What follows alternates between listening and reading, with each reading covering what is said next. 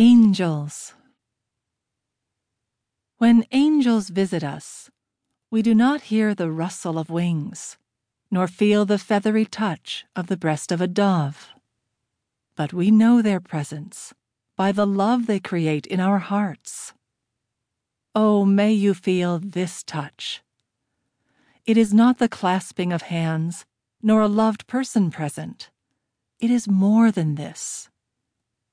It is a spiritual idea that lights your path. The psalmist saith, "He shall give his angels charge over thee." God gives you his spiritual ideas, and in turn, they give you daily supplies. Never ask for tomorrow.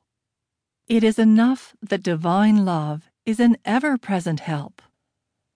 And if you wait, never doubting, you will have all you need every moment.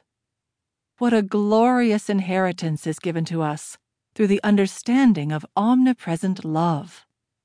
More we cannot ask, more we do not want, more we cannot have.